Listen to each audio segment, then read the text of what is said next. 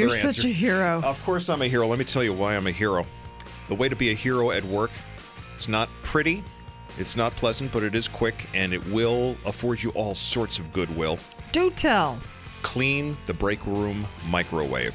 I guarantee you, your break room microwave is It's filthy. disgusting. It Because is disgusting. while people might notice how disgusting it is, they figure, don't worry about it another time, or maybe somebody else will do that. And given the fact that our break room microwave is 30 years old, that's the same one. I was in this building In the 90s. In the 90s, this very same building, and that's the same microwave. That's a workhorse, isn't it? It is a workhorse. I think there's some crud in that Dang. microwave from the 1990s. And I do it out of self-preservation when I clean the microwave because I nuke my oatmeal in there every morning. And I see some stuff that's just barely clinging to the roof of it, and I'm thinking, oh, this stuff is it's definitely falling into my oatmeal, and I don't... Grody. I don't even want to think Particles. about it. So I took a roll of the world's cheapest paper towels, soaked them in some dish soap and some warm water, and did a little scrub in there.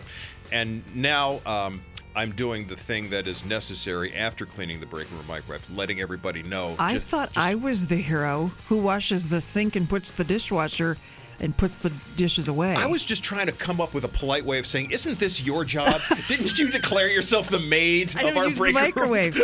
Okay, Do I? great. I don't.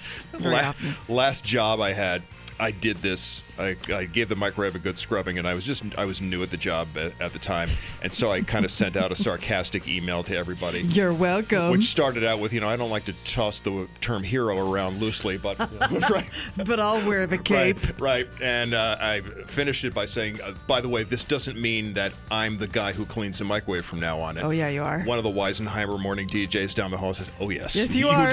You most definitely are.